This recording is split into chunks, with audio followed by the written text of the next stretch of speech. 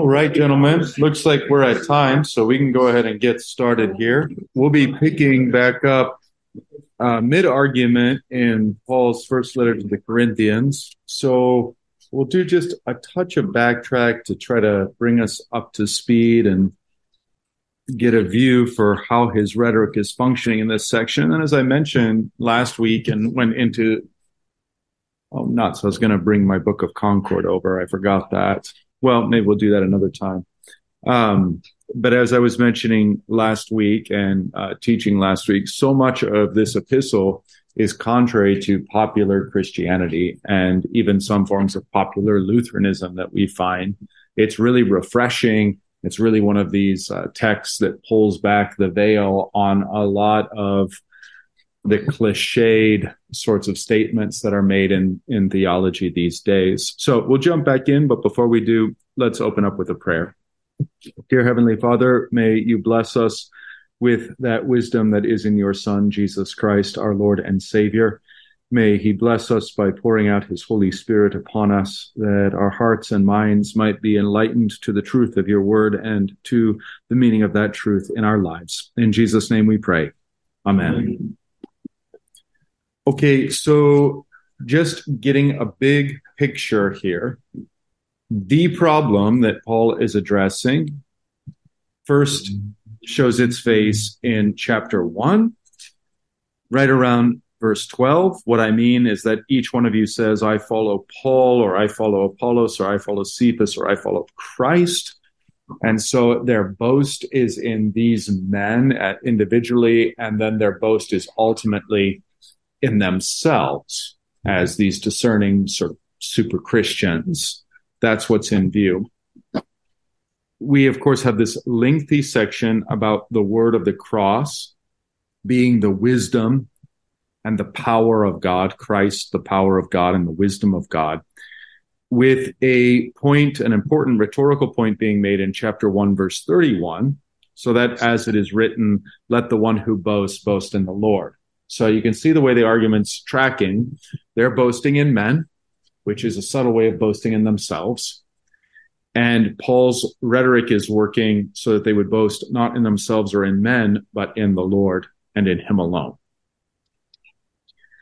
Then at chapter 2, verse 1, it's important for us to backtrack and get a running start. Otherwise, we're going to lose the forest for the trees.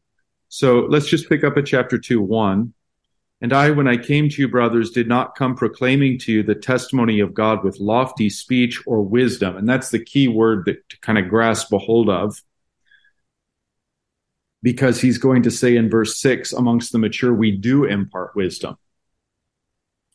Even there you can see implied that they are not wise when he first comes to them, nor in their boasting after men do they show themselves to be wise at the present. So I did not come to you proclaiming the testimony of God with lofty speech or wisdom, for I decided to know nothing among you except Jesus Christ and him crucified. And I was with you in weakness and in fear and much trembling, and my speech and my message were not in plausible words of wisdom, but in demonstration of the Spirit and of power. And again, we talked about some of the miracles, but also the conversion that's working through this plain speech, that those who did not believe now believe. And Paul isn't engaged in any of the highfalutin rhetoric of the time. He's just straightforward proclaiming Christ crucified, which again is not really palatable to unbelieving Jews or unbelieving Gentiles. The one seeks signs, the other human wisdom. And then Paul gives the reason for this in verse 5, that your faith might not rest in the wisdom of men, me or Apollos, Cephas, or anybody else, but rather in the power of God.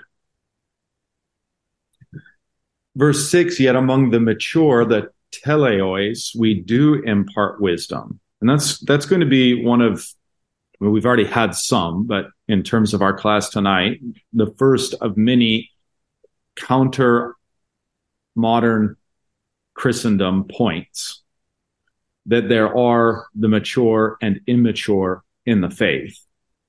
So yet among the mature we do impart wisdom, although it is not a wisdom of this age or of the rulers of this age who are doomed to pass away. But we impart a secret and hidden wisdom of God, which God decreed before the ages for our glory.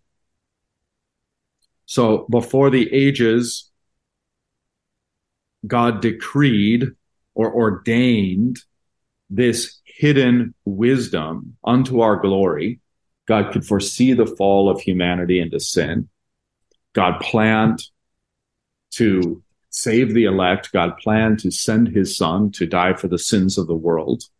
And God planned for the revelation of this secret wisdom that is now come in the New Testament age in the time of St. Paul. And that's where he's going. So verse 8, none of the rulers of this age understood this, for if they had, they would not have crucified the Lord of glory.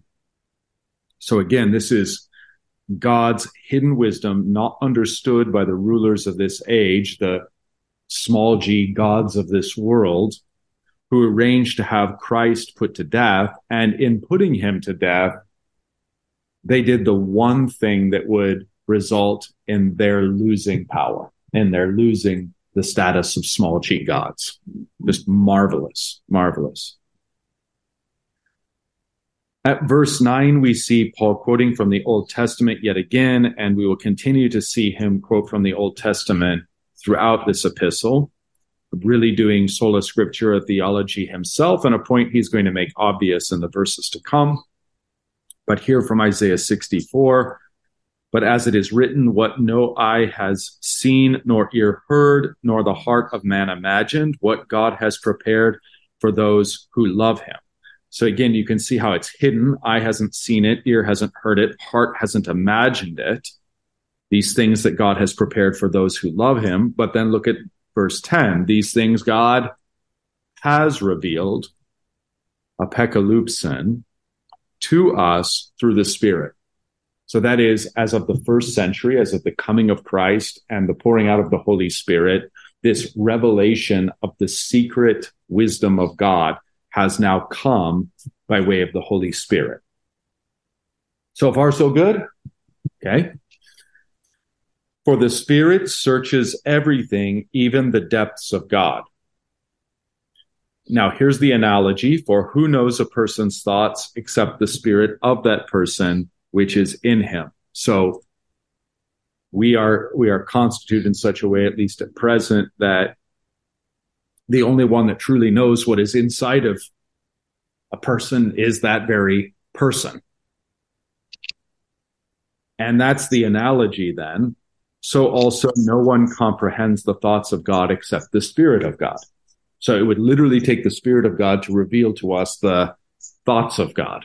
God's a closed book, just as we are closed books, one to another,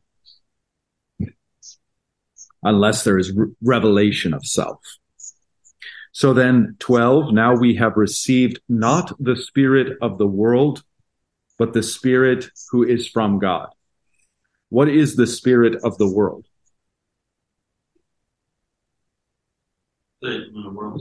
Yeah, exactly. In short, Satan. Now, his whole mini pantheon of small g gods who rule over the nations. And that is, in effect, the spirit of the world. And what they are doing as this sort of supra-intelligence is commonly referred to as the zeitgeist or the spirit of the age. So we can detect in every, let's say, century or every era of history, what is the zeitgeist? What is the spirit of the age? And the way of thinking about that is the way of thinking what the supra-intelligences, the rulers of this present age, are concocting and doing. So as much as we might say, well, okay, there's a cabal of elites somewhere that is poisoning the world and driving us toward a one world government and all of this, they're doing so over the course of decades, over the course of more than a century. How is that possible? Easily possible if you realize that there's a superintelligence that animates them. so that things align in such a way that no human being sitting at the top is actually puppet mastering and pulling all the strings, but there is an intelligence. There are intelligences that are the rulers of this age. So we have not received the spirit of this world, but the Spirit who is from God. And these two things could not be further opposed to one another, that we might understand the things freely given us by God. So the secret counsels of God's own mind are made known to us by his Spirit now in these last days. Then verse 13, and we impart this in words. The we here is probably the apostles, as he's going to carry on, probably even he and Apollos. But it is the role of the apostles to impart this wisdom of God given through the Holy Spirit in words not taught by human wisdom, but taught by the Spirit, interpreting spiritual truths to those who are spiritual. So we're going to see then a juxtaposition between those who are spiritual and those who are of the flesh. So you can see already hints at what will become clear as a kind of double division. In the first place, there are those who are of the spirit of the world and those who are of the Spirit of God. That's the first division. Then of those who are of the Spirit of God, there are the mature and the immature. Even within that camp of those who are of the Spirit of God, there are those who are spiritual and those who are fleshly. That's what's coming next. Both of those points are very controversial and contrary to the egalitarianism of our age, where we want to say that, every Christian is exactly the same. St. Paul clearly disagrees. Likewise, taken to an extreme, there are some who even say there's no difference between a believer and an unbeliever, except maybe the believer knows how bad he is or something like that. St. Paul would have no time for that theology. There's a profound difference between believer and unbeliever, a difference as great as light and darkness. And by the way, that was the quote, I'll bring it in next week if I can remember, from the Book of Concord, because they too mimic the great reformers in the Formula of Concord, mimic this theology of St. Paul, say there's a huge, vast difference between those who believe and are baptized and those who don't. And then even amongst those who believe and are baptized, there's differences. And in fact, over the course of one's life and one's Christian life, you can even see times in which you're weak and times in which you're strong, times in which you're more of a fleshly Christian and more of a spiritual Christian. But the goal being that the progression of the Christian life is one of maturation, being conformed ever more into the image of Christ and growing ever more spiritual, as opposed to ever more fleshly. Okay, so again, just to recap those final words of 13, interpreting spiritual truths, that's the role of the apostles as they impart the wisdom of God and as they interpret the spiritual truths to those who are spiritual. That, by the way, is exactly what Paul's doing by citing the scriptures, the Old Testament scriptures all the way through. He's interpreting these spiritual truths to be received by those who are spiritual. All right, at 14 then, the natural person, the psychikos anthropos, does not accept the things of the Spirit of God, for they are folly to him, and he is not able to understand them because they are spiritually discerned.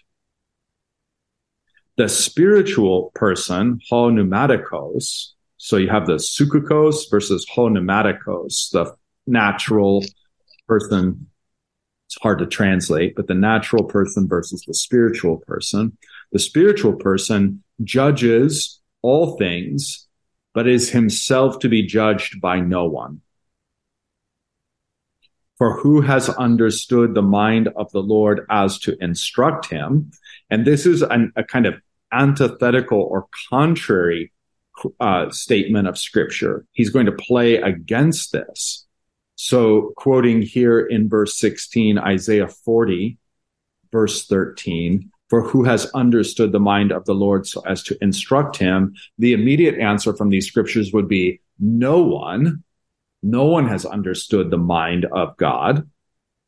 Then look what Paul says next that's absolutely stunning. But we have the mind of Christ. That is, we do comprehend these inner things of God because through the giving of the Holy Spirit, we have the mind of Christ. Now, the we here again, I would assert to you, Paul has in mind primarily the apostles. If you want, given what follows more narrowly, he and Apollos, it's fine. The apostles. Now, by extension, it's true for all of us as Christians, because, and especially true in context, because Paul's going to say we ought to be imitators of him. We ought to be like him. We too ought to have the mind of Christ and the Holy Spirit and understand spiritual things and interpret spiritual things, just as Christians. No need for a division at chapter 3, verse 1, because he simply is continuing on with the argument. But I, brothers, could not address you as pneumaticos, is the same thing, just the plural, as spirituals or as spiritual people, but rather as fleshlies or as people of the flesh. And in case you're thinking, he's like, oh, I could only come to you as if you were unbelievers. Look at the final clause, as infants in Christ. So the way Paul is using here fleshlies or people of the flesh, they're nonetheless Christians. They're just infants, napios in Christ. So Paul's going to say, I fed you with milk, not solid food, for you were not ready for it. And even now you are not ready, for you are still of the flesh, sarkikoi. You are still fleshlies. Okay, so let's do a little thinking here. I, brothers, could not address you as spiritual people, but as people of the flesh, as infants in Christ. I fed you with milk. What is the milk? Not what he earlier said, I just didn't have the wise sayings and stuff. I just started with like the gospel. Bingo. Yeah. So this milk then has to be identified as in Paul's rhetoric, going back to verse 2 of chapter 2. For I decided to know nothing among you except Jesus Christ and him crucified. Now, you don't start babies off with solid food. It's going to be a disaster if you try. So the gospel of Christ crucified is necessary. It's essential. It's the milk that gets you to mature onto being able to handle solid food. But again, you can see how a kind of shift has happened, even in modern Lutheranism, where we preach Christ crucified as if that were the telos, as if that were the end all be all. And in fact, in Paul's rhetoric, it's like saying we give only milk. Because we have only infants. You see, so we all begin as infants. We all need Christ crucified as that milk. But as we grow, we become those who are prepared for solid food. Again, look at verse 6. Yet among the mature, we do impart wisdom. And then he goes on to talk about this, what the Spirit reveals and what is spiritually interpreted and spiritually understood. Those are the things that are built upon Christ crucified, or those are the things that one moves from milk into solid food. So I, brothers, could not address you, 3:1, as spirituals, but as fleshlies, as infants in Christ. I fed you with milk, not solid food, for you were not ready for it. Paul says, I've got the solid food, and I'll give it to you. It's just you weren't ready for it, and even now you're not yet ready. For you are still fleshlies, you are still of the flesh. For while there is jealousy and strife among you, are you not? For while there is jealousy and strife among you, are you not of the flesh and behaving only in an anthropon, human way? For when one says, I follow Paul, so now we're back to where we began at 1:12. For when one says, I follow Paul, and another, I follow Apollos, are you not being merely anthropoi, merely men? And of course, he means that in a derogatory sense. Worldlings, naturals, fleshlies.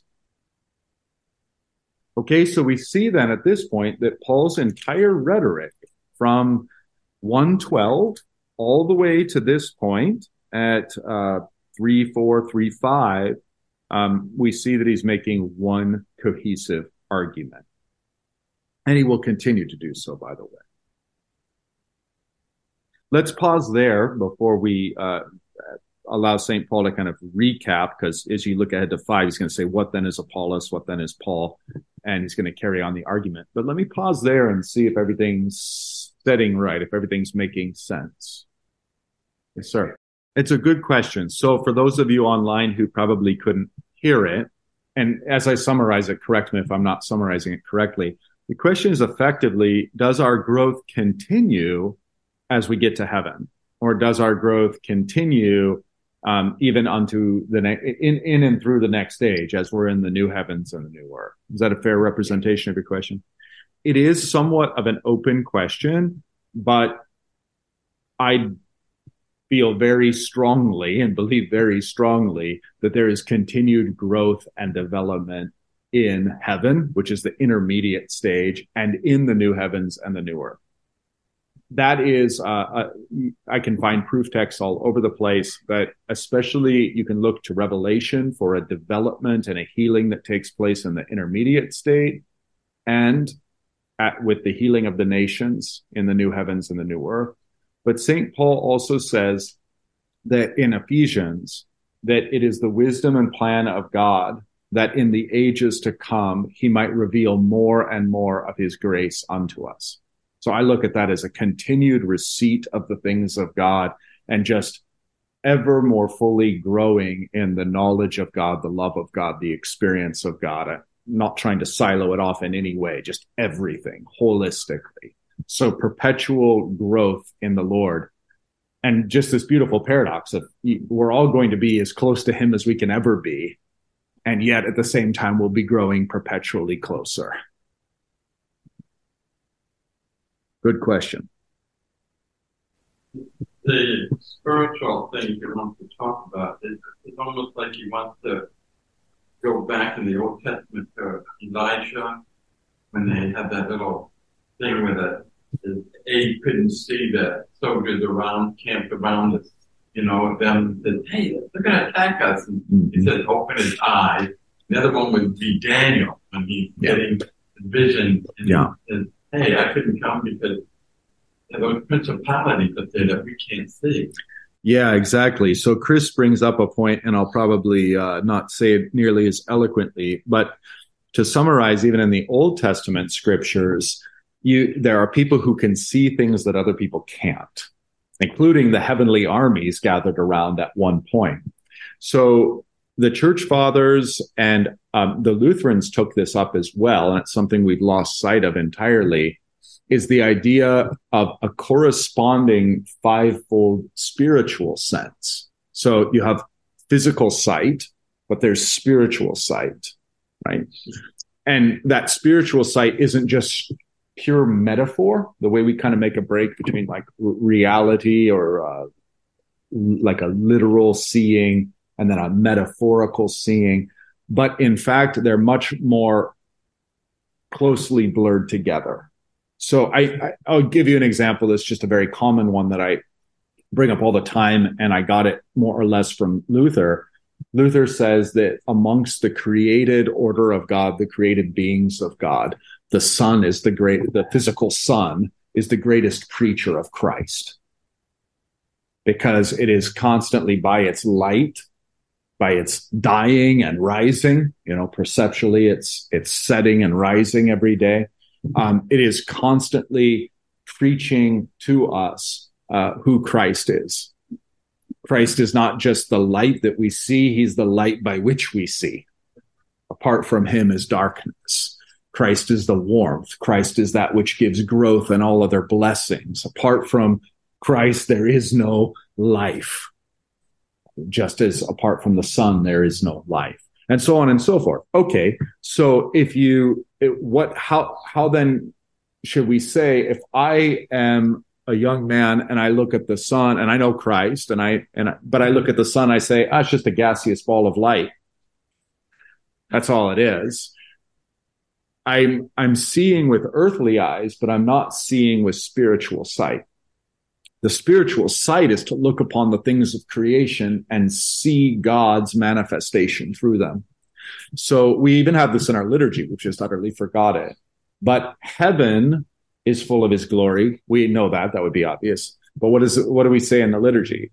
Heaven and earth is filled with his glory. And by the way, the Psalms say as much. So spiritual sight increases as we begin to perceive very tangibly the spiritual reality, the glory of God that interpenetrates all things.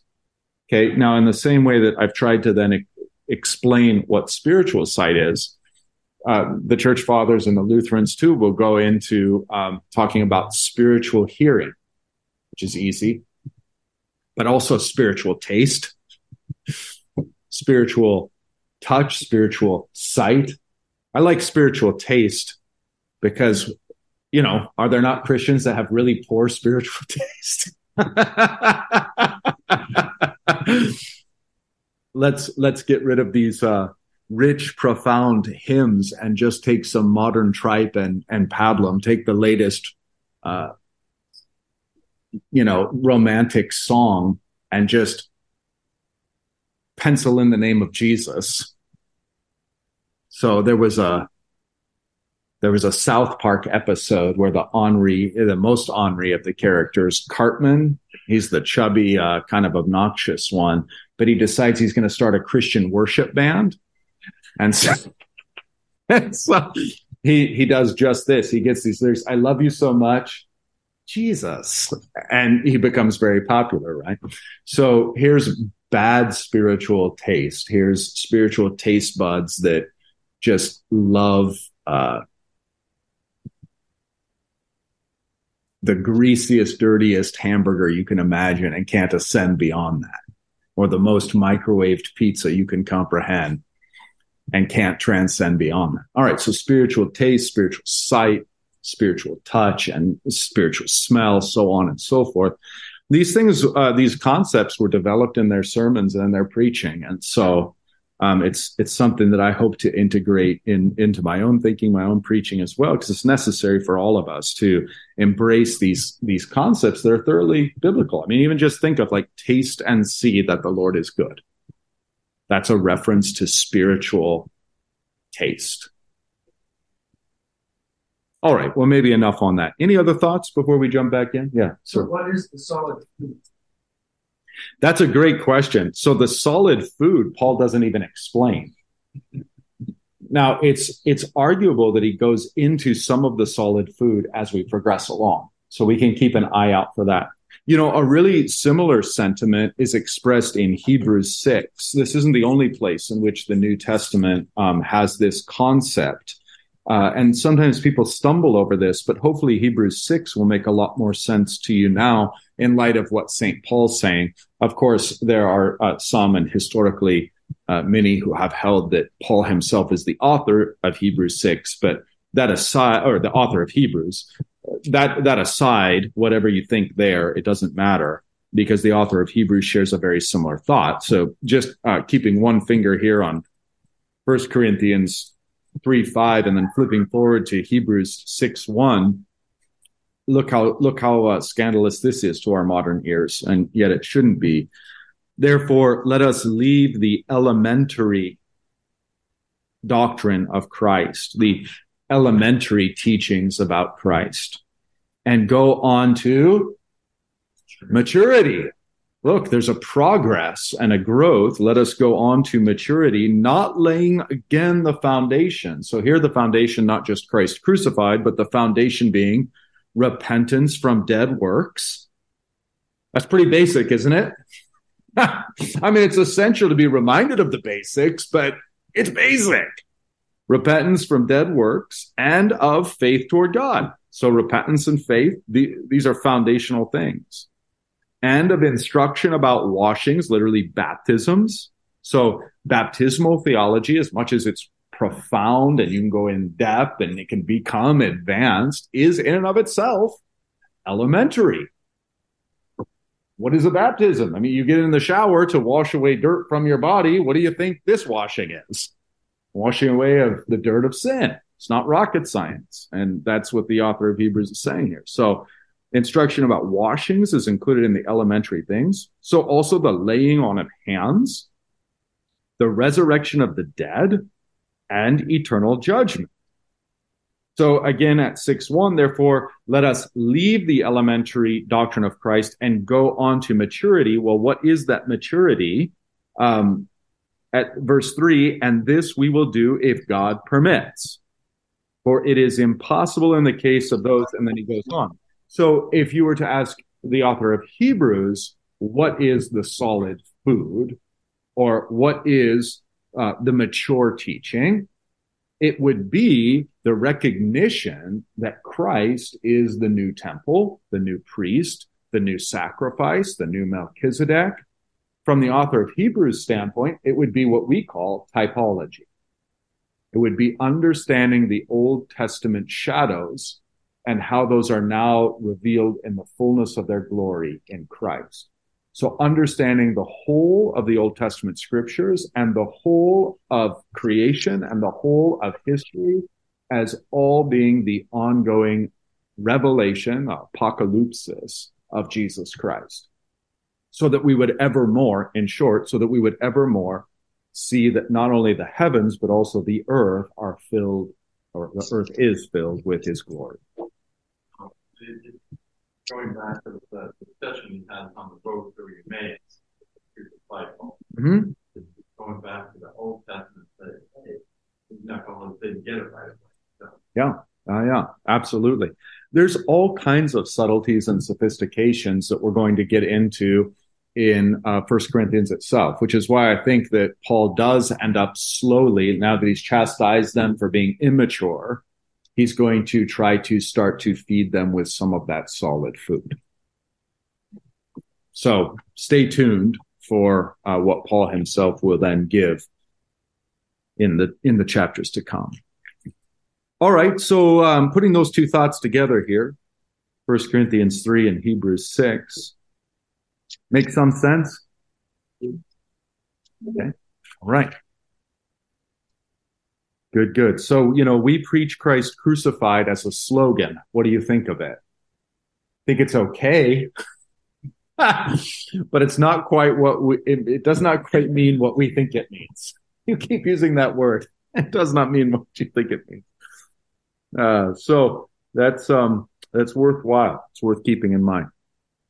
Jumping back into the rhetoric of Paul in 1 Corinthians 3, then at verse 5, what then is Apollos? What is Paul? Diakonoi, which is servants, which of course would be like attendants or waiters. We are attendants or waiters through whom you believed, as the Lord assigned to each. So again, it's not our doing, it's not your doing, it's the Lord's doing. So the Lord has assigned to each person faith. And Paul will say elsewhere, faith in different measure as well. Okay, as diakonoi, attendants, waiters, or servants, Paul goes on to say, and he shifts metaphors here a bunch, but God thinks we can handle it. So verse 6, I planted, Apollos watered, clearly agricultural imagery, but God gave the growth. So neither he who plants, Paul, nor he who waters, Apollos, is anything, just mere instruments, but only God who gives the growth. He who plants and he who waters are one.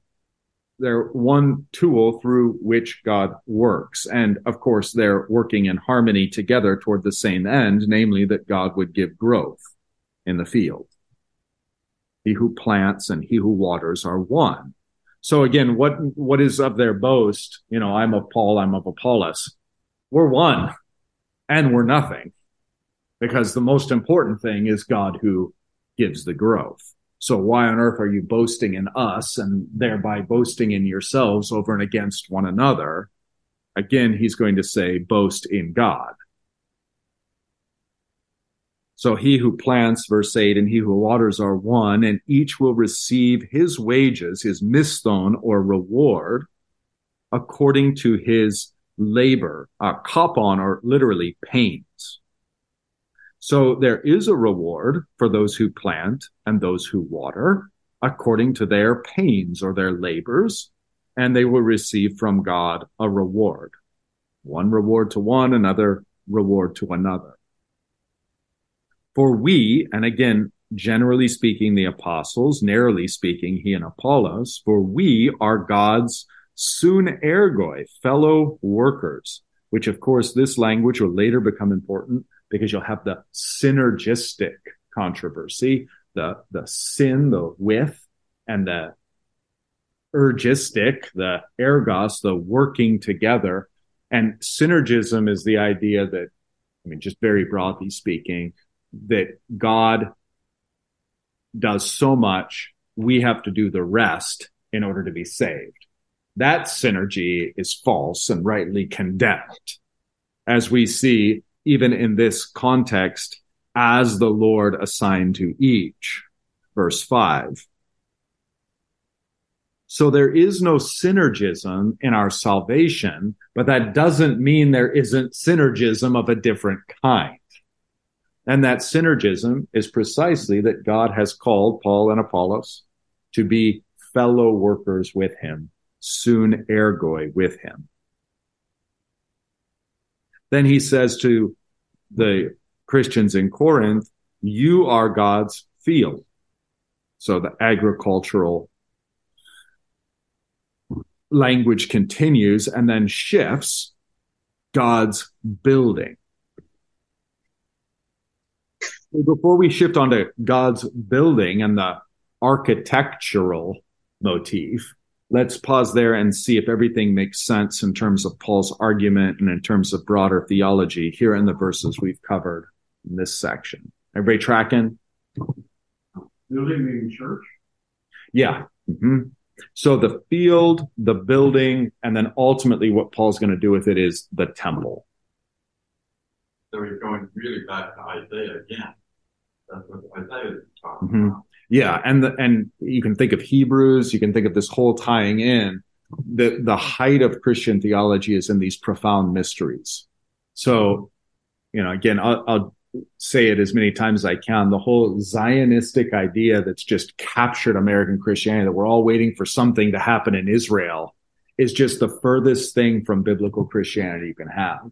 The idea that we're all waiting for the temple to be rebuilt is completely contrary to what Paul says when he says to the first century Christians, you are the temple of God. It's here. This is the end times temple.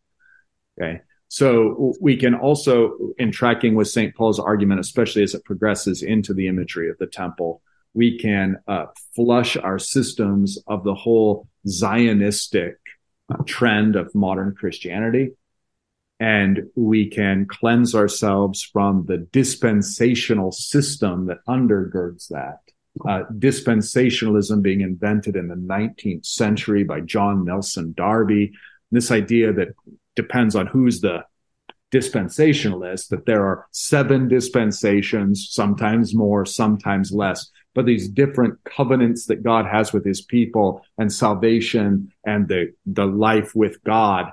It takes on these different shapes or these different forms within each dispensation. And a lot of this is undergirds the idea that, God is going to save us through Christ, but he's going to save his Jewish people in some other way through some mass conversion in the end. Yeah. That's kind of a crass form of dispensationalism. But the dispensationalists and the thing under the covenant, right? Is that how they interpret it? That's how that's how dispensationalists try to interpret it. Yes. But what I hope you see is even in a passage like this, and especially what's to come, you'll see how that system just makes no sense. And you can also see why it took like 1,800 years for it to be invented. Yeah, because So, the scripture says they don't. The New Testament, when he's given the body and blood, says this is it. This is the New Testament. right, this is the new covenant. Full stop. There's not going to be another new covenant. Yeah, God says, this is God says He is the fulfillment of everything in Jesus Christ. Right. Again, if you and Chris brings up a great point. If you ask Jesus, what is the New Testament? And then you start with Matthew and end at Revelation, you read all the red letters. In only one historical place, but really 4 places recorded, will you find Jesus telling us what the New Testament is. And he says, this is the New Testament in my blood. As he takes the cup and says, drink of it. This cup is the New Testament in my blood. So what is the New Testament according to Jesus? It's the blood that he shed once and for all on the cross being distributed to us. That's the New Testament. There is no other New Testament. So again, you have a vantage point to see then those Christian traditions that the Lord's Supper just isn't a part of it, or just a memorial meal that we do maybe quarterly or once every couple years and just not a big deal. You can see how far away they've gone from biblical and historic Christianity. Okay, so lots can be gleaned from these words of St. Paul. So then we've got the end of the agricultural motif, sort of, or at least the fuller treatment of it at the end of verse 9, and then the introduction of the Christians in Corinth, and of course the larger church in view as well, as God's building. And then verse 10 follows up with that motif, according to the grace of God given to me. So again, it's just beautiful in understanding Paul sees himself as a sun ergoi, as a fellow worker with God, and yet not in such a way as if they were like 2 oxen pulling a cart. That's the language from the Confessions. But he is a fellow worker, and even so, his work is according to the grace of God given to him. So he's not going to boast in that. Once more, verse 10, according to the grace of God given to me, like a skilled architecton, like a skilled architect, a master builder, I laid a foundation. Now, Paul's talking very concretely here about Corinth. He literally laid the foundation there. So some other church somewhere else, he would say, yeah, that missionary or that evangelist or that preacher, he laid the foundation there. Okay. So he's saying, I laid the foundation there in Corinth. Like a skilled architect or master builder, I laid a foundation and someone else is building upon it, namely the pastors that follow him. Let each one take care how he builds upon it. And it's my role here at Faith. Somebody else laid the foundation here. And I've seen builders come before me and they're building, and I'm paying attention to what they're building, and I'm building too. And after me, God willing, there'll be somebody else building. Okay?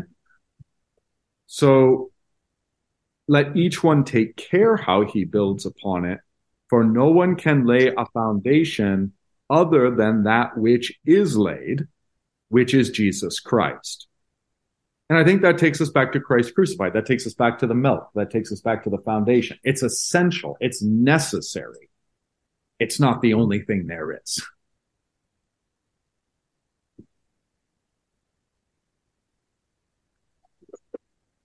Yes, sir.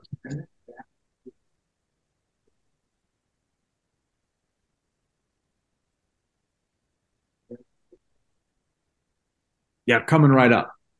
Paul's going to bring that exact imagery up. Yeah, you want to hit that and then see if you got a question remaining? Okay, good. Yeah. Okay, so verse 12 then. Now, if anyone builds on the foundation, of course, Jesus Christ and him crucified, if anyone builds on that foundation with gold, silver, or precious stones, wood, hay, and straw, each one's work will become manifest. That is, will become revealed, for the day, this for Paul is the day of judgment, will disclose it. How so? Because it will be revealed by fire. And there's the apocalyptite, the unveiling by fire. And the fire will test what sort of work each has done. Now you'll notice that gold, silver, and precious stones are fireproof. That's the point. Whereas wood, hay, and straw are definitively not. And maybe something else to take to heart, that gold, silver, and precious stones take a lot of time to acquire and to build. And because of that, they might not look all that impressive, especially when compared to the huge edifice that can be very quickly put up with wood, hay, and straw. And that, I think, is a parable for a lot of what's gone on in America, where you look at these really impressive facades that are erected overnight, and they're wood, hay, and straw. They look impressive right now, and everybody goes, oh, the Holy Spirit must be moving. Are they fireproof? That's the real question. And the answer there is almost always no. So this is, again, just very strong encouragement for those. Paul says, not many of you are wise, not many of you are of noble birth, not many of you. Some of us are. And that's okay. That's implied by Christ's word. The kind of pastors you want are those who are wise in the Lord and those who are building with gold, silver, and precious stones, not those who are foolish and building with wood, hay, and straw. So what do I look forward to as a teacher in God's church? I look forward to the testing of my labors in Christ. As a builder who's followed after one who has laid the foundation I'm building, that's going to be tested with fire. Whatever I've erected that's wood, hay, and stubble is going to be consumed. Whatever is gold, silver, or precious stones is going to remain. So that is highly in my view, because I'm going to be judged if I'm a Christian or not, if I'm saved or not. But the next question is going to be, how did I build? And you're going to see St. Paul draw that out in the verses to come. So each one's, back at 13, each one's work will become manifest, for the day, capital D is right, this is the judgment, will disclose it, because it will be revealed by fire. The fire will test what sort of work each one has done. If the work that anyone has built on the foundation survives, he will receive a misthon, a reward. Same exact language that we saw earlier in 8. If anyone's work is burned up, he will suffer loss, though he himself will be saved, but only as through fire. So there will be pastors who spent their entire lives building with wood, hay, and stubble. Will they be saved? If they believe in Christ, they will. But they may suffer the loss of their entire life, their entire life's work and ministry, as it's all consumed by fire. So they will suffer loss. So the stakes are high for teachers. And you can see why James will say, let not many of you, my brothers, become teachers. For there's a stricter or greater judgment. And that's what's being talked about here. It's like judgment 1, are you in or out? Okay, you're in. Judgment 2, how did you build? Yes, sir. So this is relevant to teachers only, or this would be individual play? It's a great question if this has broader application to all Christians. And it is somewhat of an open question. Okay. That is to say, when I say an open question, I mean you could hold either view and not be condemned, even though clearly one view or the other is right. So we'll have to wait for Christ to disclose that. On account of Paul saying, be imitators of me, I think that we all as Christians ought to live this way. So whether it's concretely true or not, we all ought to have in mind to be imitators of St. Paul, to lay the foundation of Christ, and to build in all of our vocations with gold, silver, and precious stones. Now, the gold, silver, and precious stones, there's a descending order there of value, but these are also the elements that adorn the temple of God. So that's why he's going to get into the temple and why he's chosen this imagery. Whereas wood, hay, and straw likewise have a descending order there, a descending hierarchy. But of course, they're not fireproof. When I don't know of any hay or straw being used in the temple. When wood is used, it's covered in gold. so that it's fireproof. So just talking about the temple architecture, which obviously he's driving us toward here. All right, so very important to drink in this idea. If anyone's work is burned up, he will suffer loss, though he himself will be saved, but only as through fire.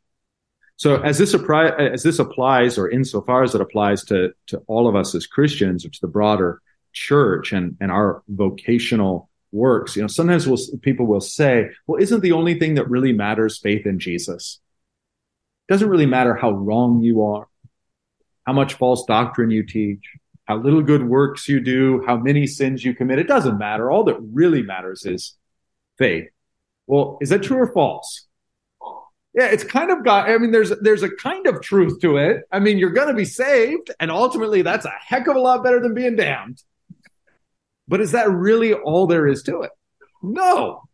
And so that's the sense in which you're saying it's false, is these things are of the utmost importance and value, second only to one's salvation. So, of course, and throwing out the whole meaning and purpose of our lives, and that is a sort of a very common misunderstanding of the gospel. Is if I understand the gospel that I'm saved apart from works, then works don't matter, and what I'm doing here has no meaning. It has no value. God doesn't care, and in fact, any attempt is some sort of assault against the doctrine of justification, or assault against my salvation by grace alone through faith alone. So I'm not even going to try. I'm going to mark my orthodoxy by living a scandalous life. You can see how upside down this is. And you can see how St. Paul here in this section thoroughly corrects all of that. Yes, sir. So, Pastor, I was just going to use this as me coming out of the LDS faith. One of the things that I tell people is coming out of Mormonism. Mormonism, you do good works, you eventually possibly become saved. Right. As Christians, you do good works because you are saved. Great point. Difference on how you live or what's done. Great point. So just to restate that for those of you online, he mentioned his previous religion being the LDS Mormons, and you do good works in hope of being saved. But in Christianity, it's rather the opposite. It's because you are saved, you do good works. So a great point made. Thank you. All right, then let's go on to 16. Do you not know that you are God's temple? So we've all been driving to this point. So God's field, God's building, God's temple.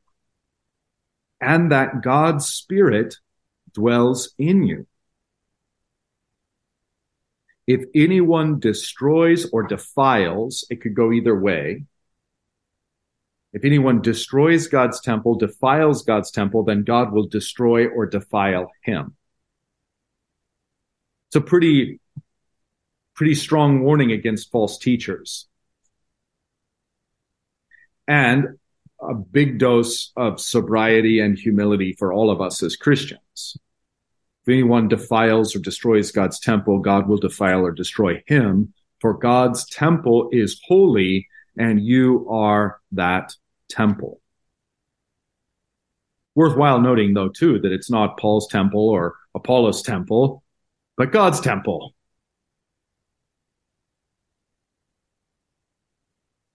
And then here we get to the kind of puffed up, which is the pervasive sin of the Corinthians, is this being puffed up, this boasting in men, boasting in themselves, boasting in their spiritual tastes. So do you not know that you are God's temple? And then that is to say you belong to God. And then 18, let no one deceive himself. If anyone among you thinks that he is wise in this age, let him become a fool that he may become wise. Now, Paul is going back to that thought paradigm that he introduces to us back in chapter 1, verse 18, the word of the cross being the wisdom of God, the power of God, etc. So here's his preaching of humility to the Corinthians and by extension to us. Let no one deceive himself. If anyone among you thinks that he is wise in this age, let him become a fool according to this age, that he may become wise, the point being, may become wise to God or unto God. For the wisdom of this world is folly or foolishness with God. So again, wisdom of this world is in contrast and contradiction with the wisdom of God. If you think you're wise in this world, don't try to integrate that with Christ. That frankly is, to go back to the study that Vicar led us through, that's really the attempt of trying to take modern science and, this scientism, in fact, and the theory of evolution and wed that with Christianity. You've got worldly wisdom and godly wisdom, and you're trying to weave those two things together by saying God made the world not in 6 days, but in 6 non-literal days that are ages upon ages. Okay, you're not fooling God. You're not fooling anyone else who has eyes to see. This is the wisdom of the world trying to be integrated with the wisdom of God. You've got to become a fool to the world that you can become wise unto God. So an application of that then. For it is written, and Paul still thoroughly doing his sola scriptura theology. Here, the first citation is from Job 5:13. It's wonderful. And Psalm 94:11 is the second quotation, and both of these use almost identical language. So first quotation, for it is written, he catches the wise in their craftiness. And again, here's the quotation then from Psalm 94:11. The Lord knows the thoughts of the wise, that they are futile. So the wisdom of this world is just a snare and a trap. And God entraps the wise with their own wisdom, which it's all folly to him. It's all foolishness to him. And then here then would be in 21, a major point in Paul's rhetoric, a major thesis, subthesis. So let no one boast in men. Not the wise of this world, not Paul or Apollos or Cephas, but rather, as he said earlier, back at chapter 1, verse 31, let the one who boasts boast in the Lord.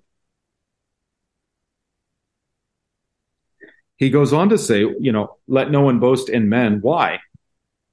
All things are yours.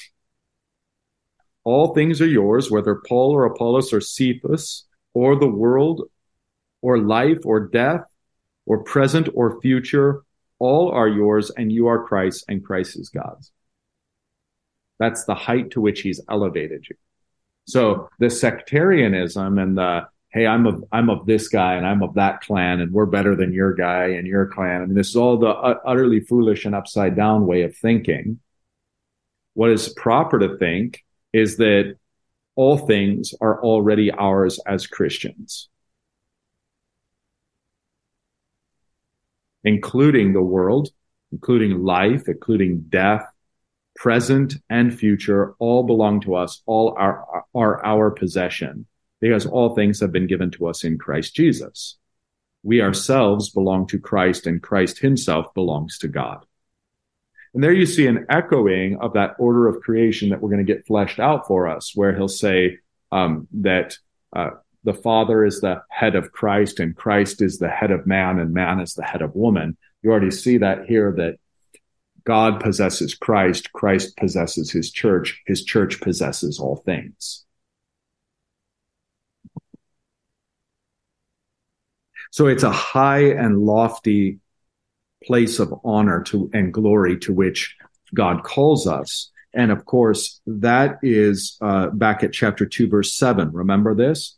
We impart a secret and hidden wisdom of God, which God decreed before the ages for our glory.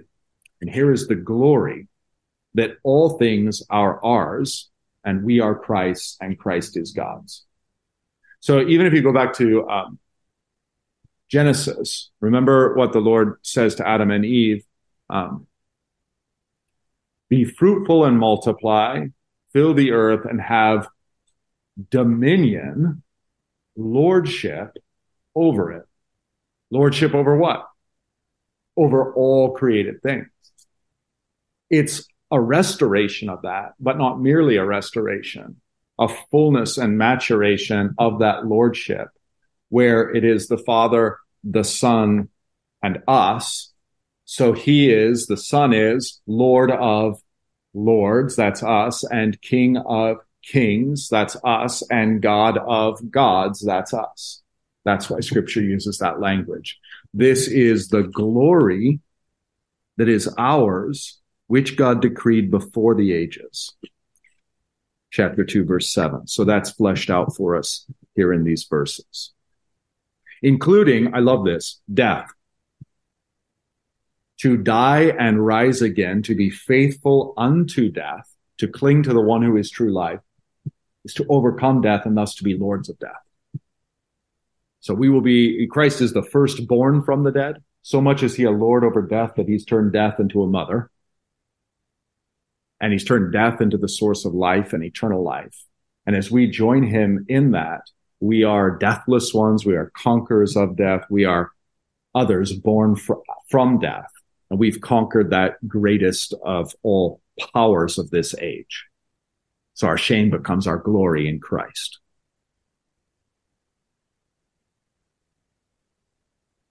So why would you ever boast in men?